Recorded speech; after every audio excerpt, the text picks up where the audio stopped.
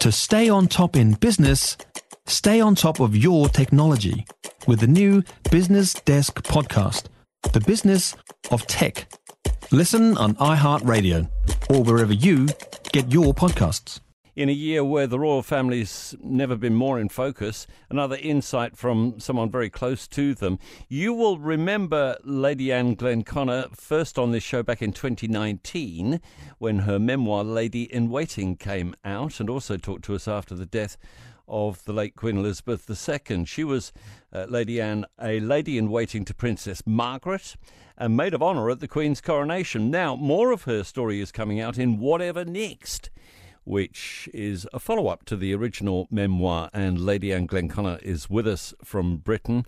Good morning or good evening where you are. First of all, King Charles, how do you think he's going so far? Well, I'm a friend of his, and I've got great admiration for him, and I think he's already done a wonderful job. It's been so seamless, really, him taking over, and of course he's had more time to know than any other royal in waiting, king or queen in waiting.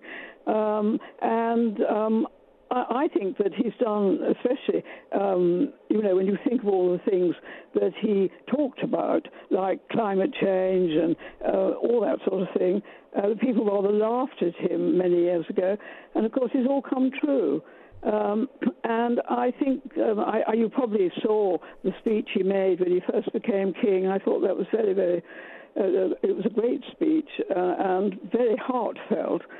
I think that I'm looking forward to his Christmas speech, The Queen always used to speak to us and the Commonwealth at Christmas, and of course he will too. Yes, and we all look forward to that. We have it on Christmas Day here, as you do in the UK.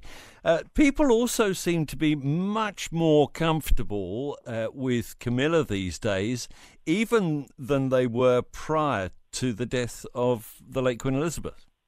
Yes, I mean, she's been marvellous. I saw her just the other day, and she's been working away. I mean, what she's so good at is her charity, especially abuse against women, violence against women.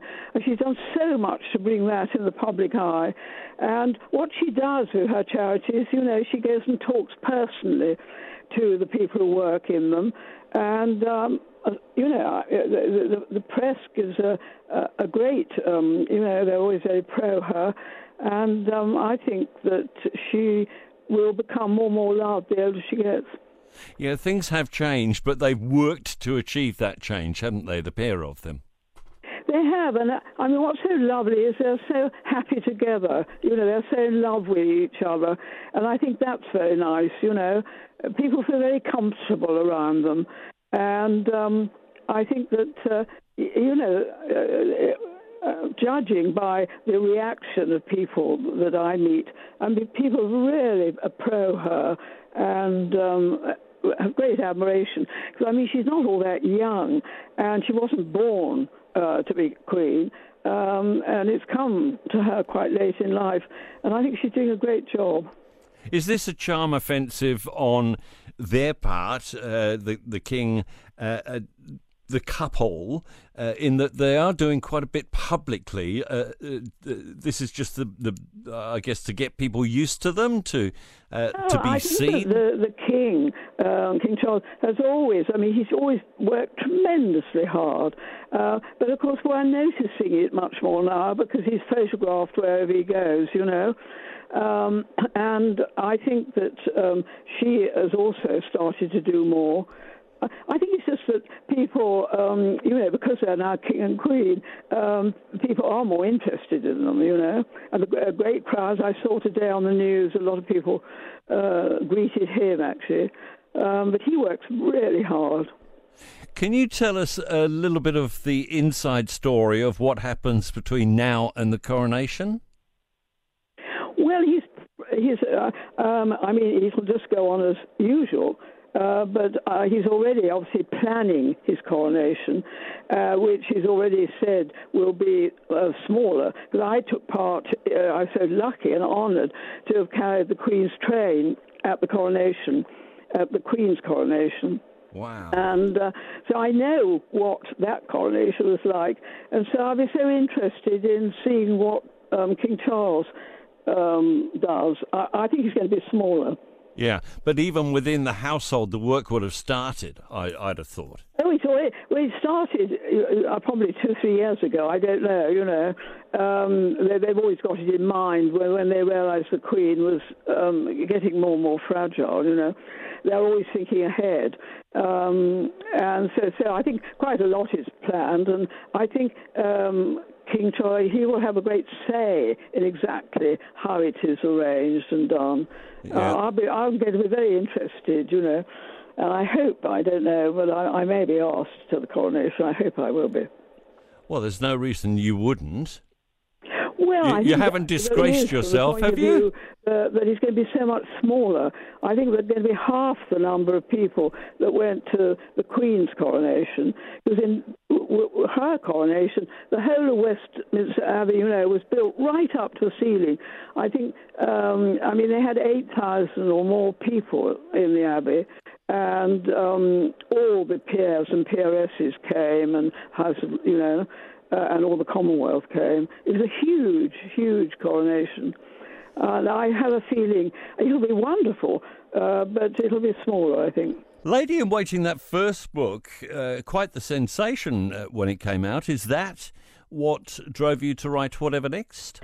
Well, it is. There are a lot of things in that I didn't put in to Lady in Waiting. I hinted at some of them, and my book is about domestic abuse, some of it, and I was inspired, actually, by the Queen Consort, because she has a charity which she works very hard at to support people who are women who are, suffer from domestic abuse.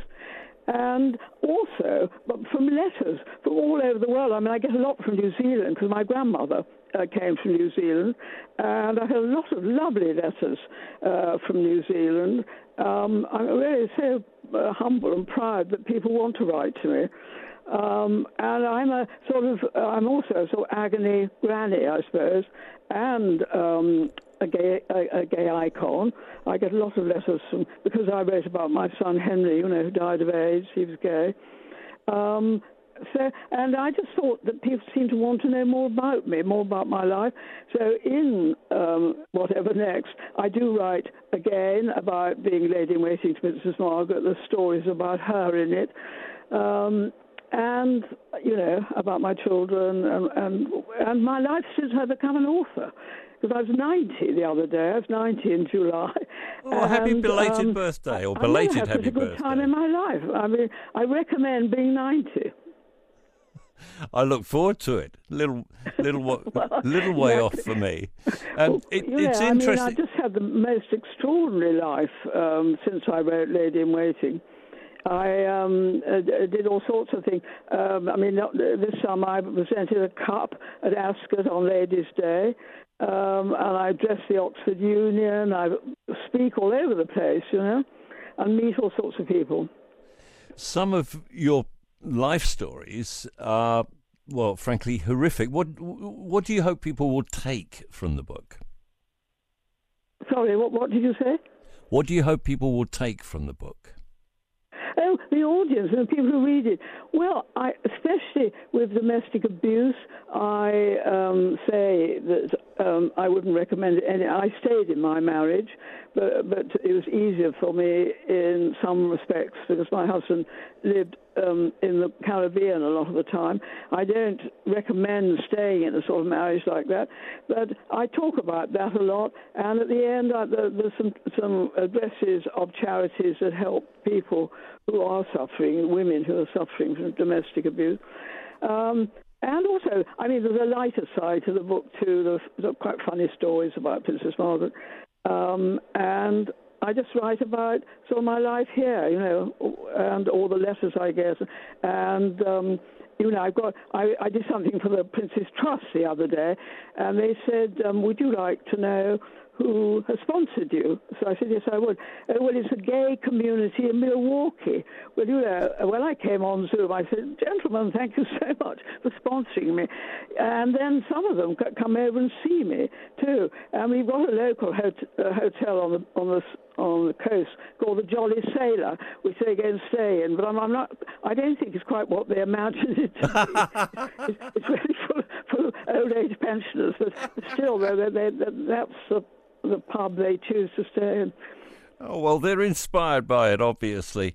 It's been an absolute pleasure to speak with you again, and we hope we'll see you in New Zealand in the not-too-distant future. Any plans? I've never been to New Zealand. I've been to Australia with Princess Margaret officially. Never been to New Zealand. My grandmother comes from there, and I've got some relations there. So I'd really love to come. That's definitely number one on my bucket list. Lady Anne Glenconner in the UK, former lady-in-waiting to Princess Margaret, now gay icon amongst other things, and the book is out now. It's called Whatever Next, a follow-up to the original book, Lady in Waiting. If you enjoyed this podcast, you will love our New Zealand Herald podcast, The Little Things, hosted by me, Francesca Rudkin, and my good friend Louise Airy. We focus on all the little things that you can do to make a positive impact on your life and to cut through the confusion from the health and wellness industry. Join us every Saturday to hear from the experts for all the tips and advice you need. Just search The Little Things on iHeartRadio or wherever you get your podcasts.